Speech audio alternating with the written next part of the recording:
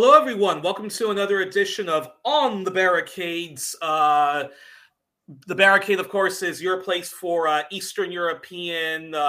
It's your place for pan Eastern European news, always, and international affairs, always from a critical left perspective. And I'm Youri Smouter, the co-host of One Plus One, your place for inconvenient truth telling and myth busting, which you can find on just type up the mathematics and then my name, and then you'll find it like that. And then we're joined by your regular host, the co-editor and founder of the Barricade, Maria Cernat's coming to us from Romania, and I'm coming to you from Brussels. So, Maria, how's it going? Hi, glad to be here. And just to inform the viewers that this is a common project of One Plus One and On the Barricades. And since the 8th of March is approaching, we are recording now on the 7th, and we decided to discuss things related to feminism, culture war, feminism in Eastern Europe. So I'm glad to be here. It's always an honor to be here. But before we get into our conversation, Maria, explain why we're missing the Polish our Polish Bulgarian counterpart Boyan Stanislavski. Where is Boyan? Well, let's promote the work he's doing because European Foundation just sponsored visit of journalists, including him, to Palestine. And he's over there as we speak.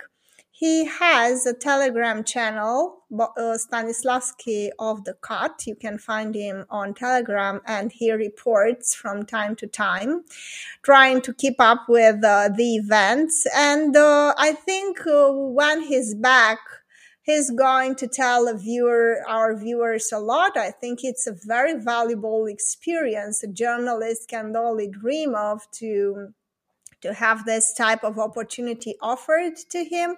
And I think the fact that the European Union offers this type of support for journalists is a very good thing, and it should be expanded. Why not? I mean, I think this is a very good journalistic project. It's very difficult, even me as an academic, and I have lots of opportunities to go to conferences, to teach abroad. But even for me, it may be a hustle and maybe a difficult, but when you have opportunities like this and you gather journalists and you support them to go into a place like this, that's been the scene of violence for so many decades, I think is very important. And it's also very important because this type of initiative has to be divorced somehow from one party or another, and it's important to have independent voices of journalists. And I'm sure Boyan does a very good job, and once he's back, we are going to learn a lot from him. And we wish Boyan we wish Boyan a safe journeys, because boy, I mean, he's going to Israel at a particularly I have to volatile change a time. little bit the position because the Yes, sun. yes, I had to. I had to do the same thing, but yes, Boyan is going to the occupied territories, to the settler colonial state of Israel at a pretty volatile time where while of course the ultra Zionist project has been brutally inflicted on the Palestinian Arabic indigenous people of all religions, by the way. I mean, if you're a Jewish Palestinian, or what they call an Israeli Arab, you don't. I mean, you're discriminated against, but in theory, if you're Jewish and you just completely throw away whatever your identity was, Jewish first, Israeli second, or Israeli first and then Jewish second, it should be much better. But that being said, Israel now, it was founded to be this grotesque apartheid state, settler colonial state, and now it's At the coming same back to. time, I have to tell you that I have some Israeli friends, and they are telling me that this constant violence made it possible for very extremist on the Arab side, to take power, because this constant state of tension and violence brought to power the most extreme elements in both sides. So Oh there's yeah, oh a yeah. simple solution, and while of course Israel bears much of the guilt here and much of the responsibility for what is going on, and I strongly recommend the viewers to watch David Sheen. He has a wonderful discussion and presentation on Israeli politics, and he's very articulate and very well documented and very balanced in what he says. Everything he says is documented with videos, with books, with research. So I strongly suggest this to our viewers. But as I told you, I have Jewish friends. They do not support Netanyahu. They went to protest against Netanyahu and his policies, but they warn against the danger of extremism and violence on both sides. And I think this should be taken into account, because this is not a black and white story. This is a very complex story with a lot of villains in it. Yeah, but of course, yeah, and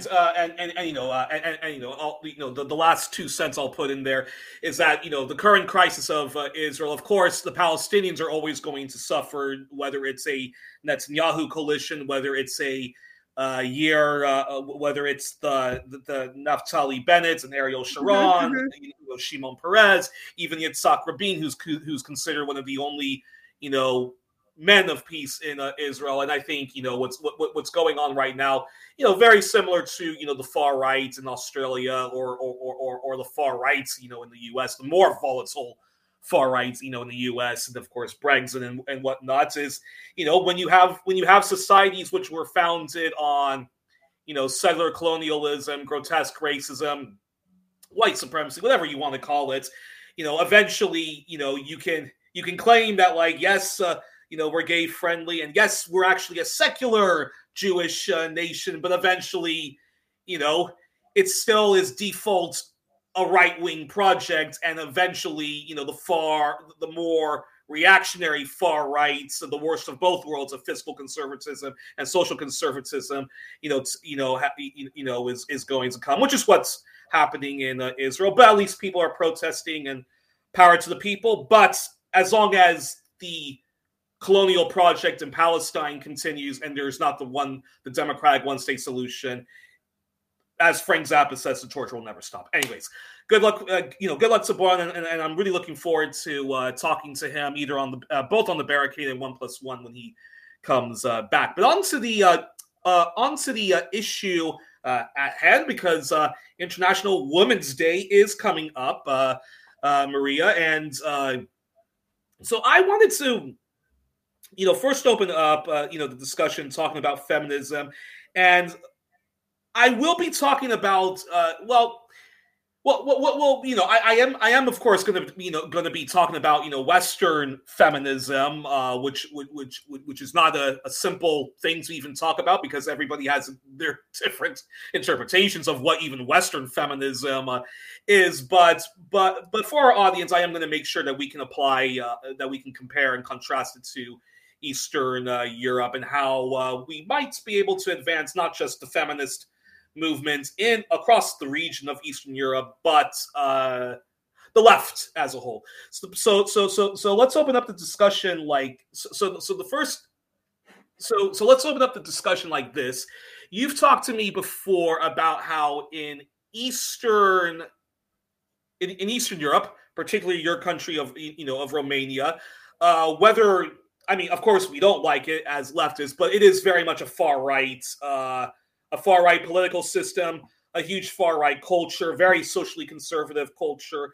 And again, it's the worst of both worlds. You have fiscal conservatism, the Reaganomics, disaster capitalism, the shock doctrine, whatever you want to call it, with social conservatism, which is very patriarchal, very heteronormative, and very, xenophobic,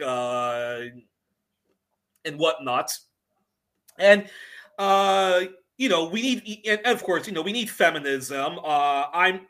Just briefly, if you can, what do you think is the state of feminism in Eastern Europe? Why do you think it's not why do you think it's not?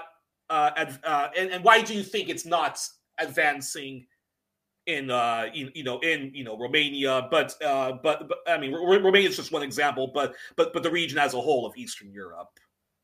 Because I think it's irrational to divorce feminism from socialism. And this is exactly what happened in Romania.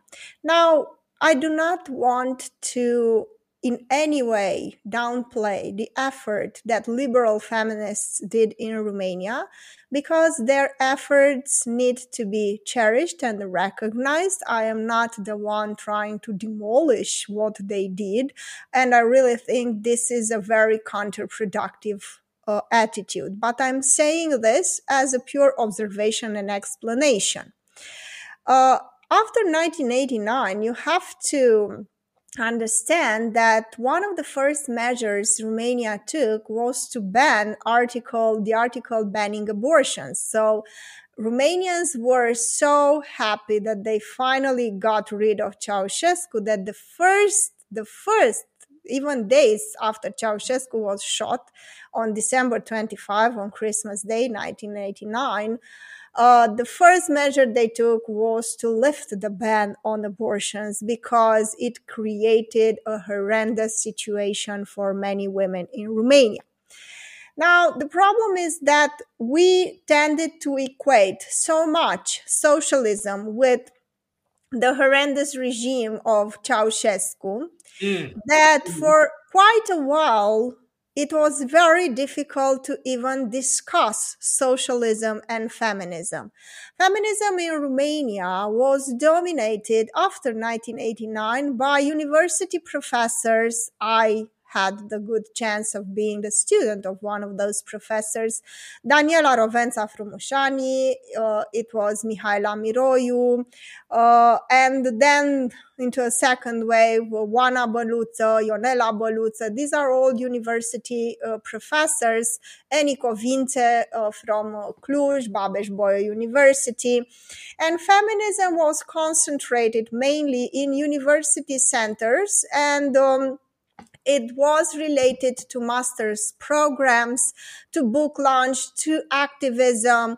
And this was the state of feminism. And it was important, let me tell you, because a lot of the pressure, as little as it was, on authorities to change legislation in terms of domestic violence, in terms of providing electronic bracelets to monitor the activity of abusers and the ones that were abusing their wives, their children, and to somehow keep a safe distance between the abuser and the victim.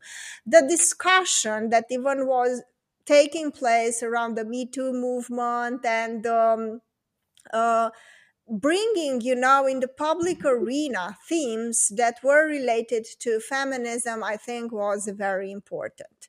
And I told you, even though I do not agree with about 70% with what the liberal feminists in Romania are saying, I am not the one to discourage them or to downplay their efforts. Now, the problem is not personal. I really do believe that these people, for the most part, are sincere in what they believe. They want to have a better society. You're They talking. You're are talking. very, the You're talking liberal feminism, yes. in Even though they Romania are and the branded, region. called elitist, even though they are related to university centers, activism, and they are part of the, top 10% educated people living in urban areas in Romania, they are very sincere in what they are doing and they are very invested, honestly, in the feminist cause. Now, the part that is not so, not so positive is that having this social composition of the feminist movement, it was divorced from the working class, from the principles of socialism, from ideas related to protecting working women. And it was closely related to liberal feminism in the US, providing reproductive health care, providing free contraception, providing usually things that a teenager in an urban area might enjoy. Um, for instance, I don't think in the protests and in the ideas put forward by feminist organizations that motherhood, for instance, is somehow tackled from a different perspective, from a feminist perspective. There are, of course, notable exceptions to that, but for the most part, the feminist movement was divorced from ordinary women for ordinary people, and it was not able to get close to the masses. It was not a mass movement. I mean, I often told in this program that I was so impressed to see Mary Dore's documentary realized in 2014. And you see, Yuri, in the United States, millions of women coming together in the streets of New York chanting. Unfortunately, in Romania, we never had that. We never had women coming together in huge numbers to defend themselves as a sex-based class, as an oppressed class. And what we had, and I think it's important, as I told you, was this elitist project that was aimed with the most sincere people. I told you that invested people at changing conditions, as I told you, for these people, not for working class, because I never heard, these people putting forward ideas like, let's have for women 6 hour work day, or if they have children, let's Universal daycare. reduce the retirement age, because they produce the most valuable resource in the world, that is life, and you have to be able as a society to compensate that. And it was a feminism Or the based fact on that rights, not economy. This is the second part. So you had this social structure, if you like, of the feminist organizations that were mainly composed of university professors, teachers, and people from the elite, from the educated elite of the country, not necessarily wealthy, but well educated. And on the other hand, the second problem is that, unfortunately, the feminism that was promoted in Romania is the feminism based on human rights, individual rights, and not on economic rights. There were not so many ideas related to reducing, as I told you, the work day for women, on offering them, extra time to spend with their children if they want, or to parents in general. Because if a man would like to do that, that would be fantastic, to have a 6 hour work day in order to spend more time with your family. And that was not the case, or militating or advancing ideas related to free childcare or daycare, and things related to economics and the socialization of child rearing, of for example, bringing up children. For example, in Venezuela, when Hugo Chavez was president, the mostly poor women, poor impoverished women in the in the ghettos, what they call the barrios, he actually made them. He actually pays those. I hate the term housewives, but he actually paid those housewives as if they were domestic servants and so forth. So they had some kind of UBI, Recognition of the work they do. Yes, this is very important. on top of And Romania, let me tell you, that had a very good system, even though Ceausescu was authoritarian and he banned abortions. And not only he banned abortion, but he banned contraception. And Romanians were not able to travel abroad to get an abortion. So they had to rely on back alley abortions. And more than 10,000 women died. As we know, I think a lot more were injured and severely affected by this policy, mentally, physically, psychologically, in any possible way.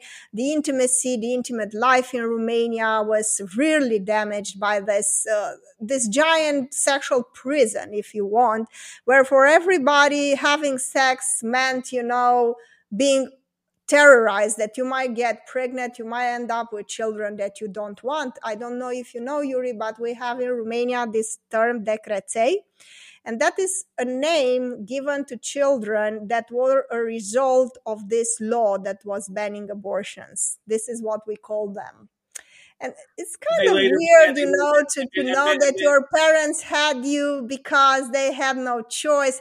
It destroys, and it affects, not it destroys, maybe it's a harsh word, but it affects the whole family dynamics in ways that we haven't been able to analyze enough. And this is another thing that I would take in with feminists, that they were not able to analyze enough what happened to us, because it was a huge social, psychological trauma.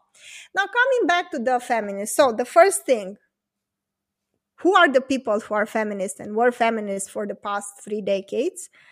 And what are the problems? And the problem is, as I told you, they advocated for rights. They advocated for Romania, which I think it's a good thing, but it's far from being enough. And I think we should go back to a socialist feminist living and writing in Romania at the end of the 19th century and the beginning of the 20th century, that is called Sofia Nadejde, and a socialist feminist. And she said that she doesn't put so much emphasis on the right to vote, but she puts emphasis on the right to work and equal pay. And I think this is very important, that she had this vision that political rights win nothing without economic rights. And we have to go back to that, because 3 decades passed and now you don't have that type of trauma anymore. Because in a sense, I completely understand what happened to Romanians after 1989. As I told you, we had it pretty rough with Ceausescu. Even though socialism meant for a lot of women, a lot of people progressed on the economic basis, it was the perfect example that you can, be a misogynist and install a horrendous project against women while claiming to be a socialist. This is a perfect example where the two diverge. And I think for a lot of women, even discussing socialism meant Ceausescu, ban on abortion, the huge prison that Romania was, authoritarianism, violence, and all the rest. So it was impossible to have this conversation for a very long time in Romania. And I have the deepest empathy for these people, because to ask of them to rise above what happened to them, above everything else, and understand that feminism should not be divorced from socialism, that the only feminism that is really able to provide women with enough support to really thrive and to really progress is the socialist one. That was, I would think, almost impossible after 1989. But now I think it's about time we go back to the basics and we ask ourselves, what is the feminism that we want? And I think the feminism Romanian women would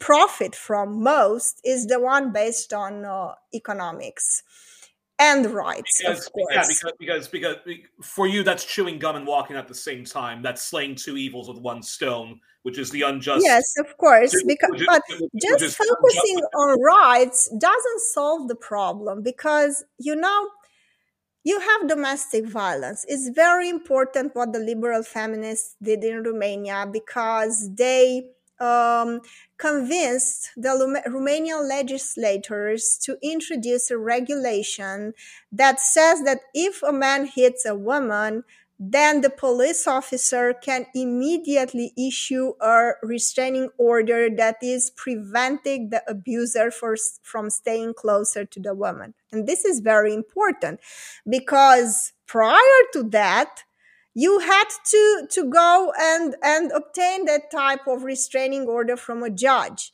Now it's more urgent. Now it's more dynamic, and the police officers have the possibility to really protect the victims. But, Yuri, you know how many times a victim usually goes back to the abusers? 8 Hmm. times. It is 8 times. And I say not because, of course, there are major psychological problems to be taken into account here, and the type of toxic relation that develops, but I would say the most fundamental problem here is lack of economic resources. You would have to give that woman for at least a year the medium wage in Romania and a place to stay, and you will see that she will not go back.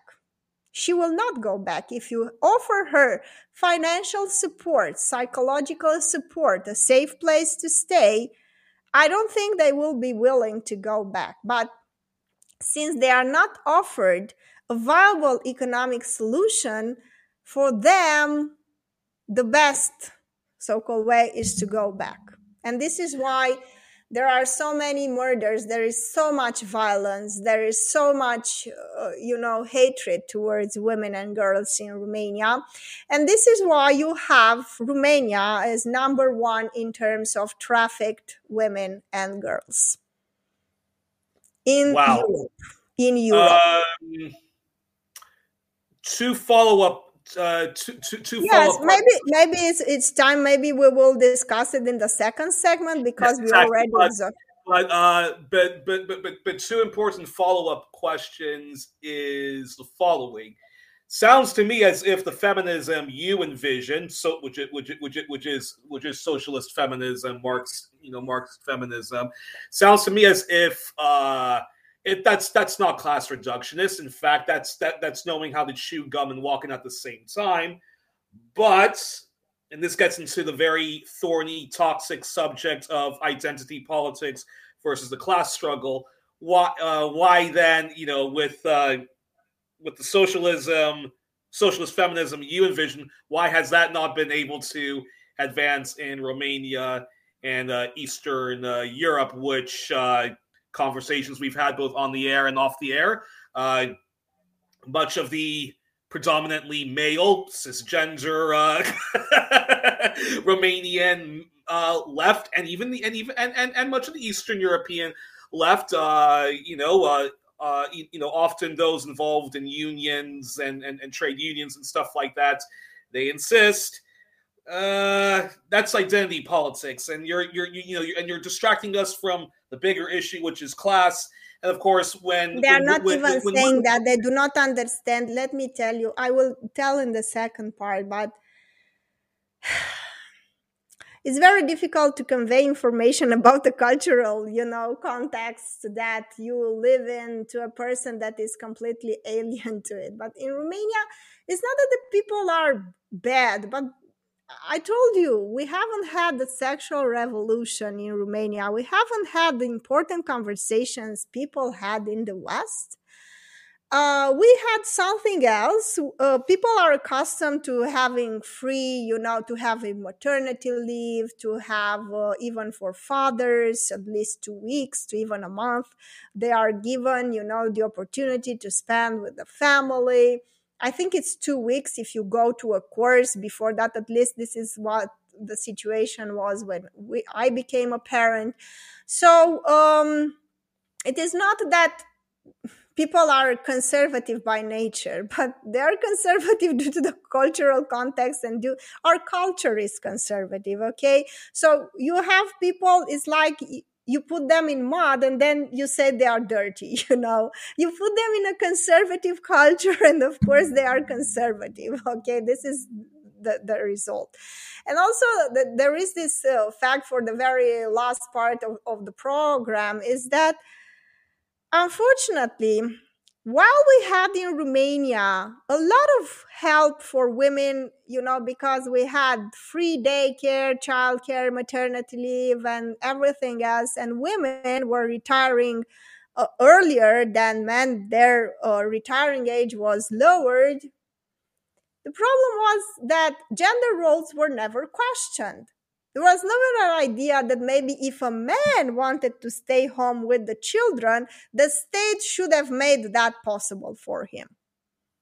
And this is Okay. an important problem, because the state never, and we never challenged that. And this is why we need a conversation about gender roles, about a little bit of deconstruction of gender and gender roles, and at the same time social support for the masses. But I would say the social support is key. I don't believe class reductionism even exists. I think it's a stupid term invented by the likes of Judith Butler to smear somebody like Bernie Sanders. She did that in an interview, and I completely disagree with her, because let me tell you that Barbara Smith, who is the person that helped coin the term identity politics, said that she would vote with Bernie Sanders and that the feminists need alliances and allies. And that should tell you something, you know. And this is it for the Well, it's interesting because I do have my criticisms of Bernie Sanders, but it's a criticism I have towards much of the mostly white cisgender gender conforming left. But I'll we'll discuss no, it more in the second part. I see where you're coming from, and I think but my criticism of Bernie Sanders aside, you do have to give credit where credit is due. He got much further than any other left insurgent, challenger. But I think I don't know. It's an interesting. I don't know. It's an interesting thing to ponder on. But I think it sounds to me that what needs to happen in Romania, and this is not just for when it comes to the topic of feminism, but even when it comes to queer liberation politics, the freedom of the Roma people to be who they are, and minority rights and immigrant rights and all those very important topics. But it sounds to me as if the kind of left, a new left, which is urgent in Romania and the entire region of Eastern Europe. It sounds, whatever left needs to be developed. It needs to be, the Chinese, they call their system socialism with Chinese characteristics, and I think that's kind of what needs to happen in Romania and Eastern I think this Europe. is a very interesting How we do idea. that now, how we do that without throwing the LGBTQIA plus community under the bus, without throwing Roma people under the bus, without throwing whatever immigrants and under the bus. How we advance that without throwing them under the bus, that is another question which I'm still trying to figure out. I think I have an answer, but I will leave it for the second part if you allow me. Okay. All right, so folks, we're closing this segment. Join us for the other parts, and Maria, make sure to remind people important house notes when it comes to the barricade. Yes. Dear viewers, if you liked what you saw, you can find us at patreon.com/thebarricade. This is where you can make a monthly subscription. We have a small community of donors to whom we are very, very thankful. We rely on your help. And this is it. If you liked what you saw, stay with us. We'll come right back to discuss more about feminism in Romania and feminism in general.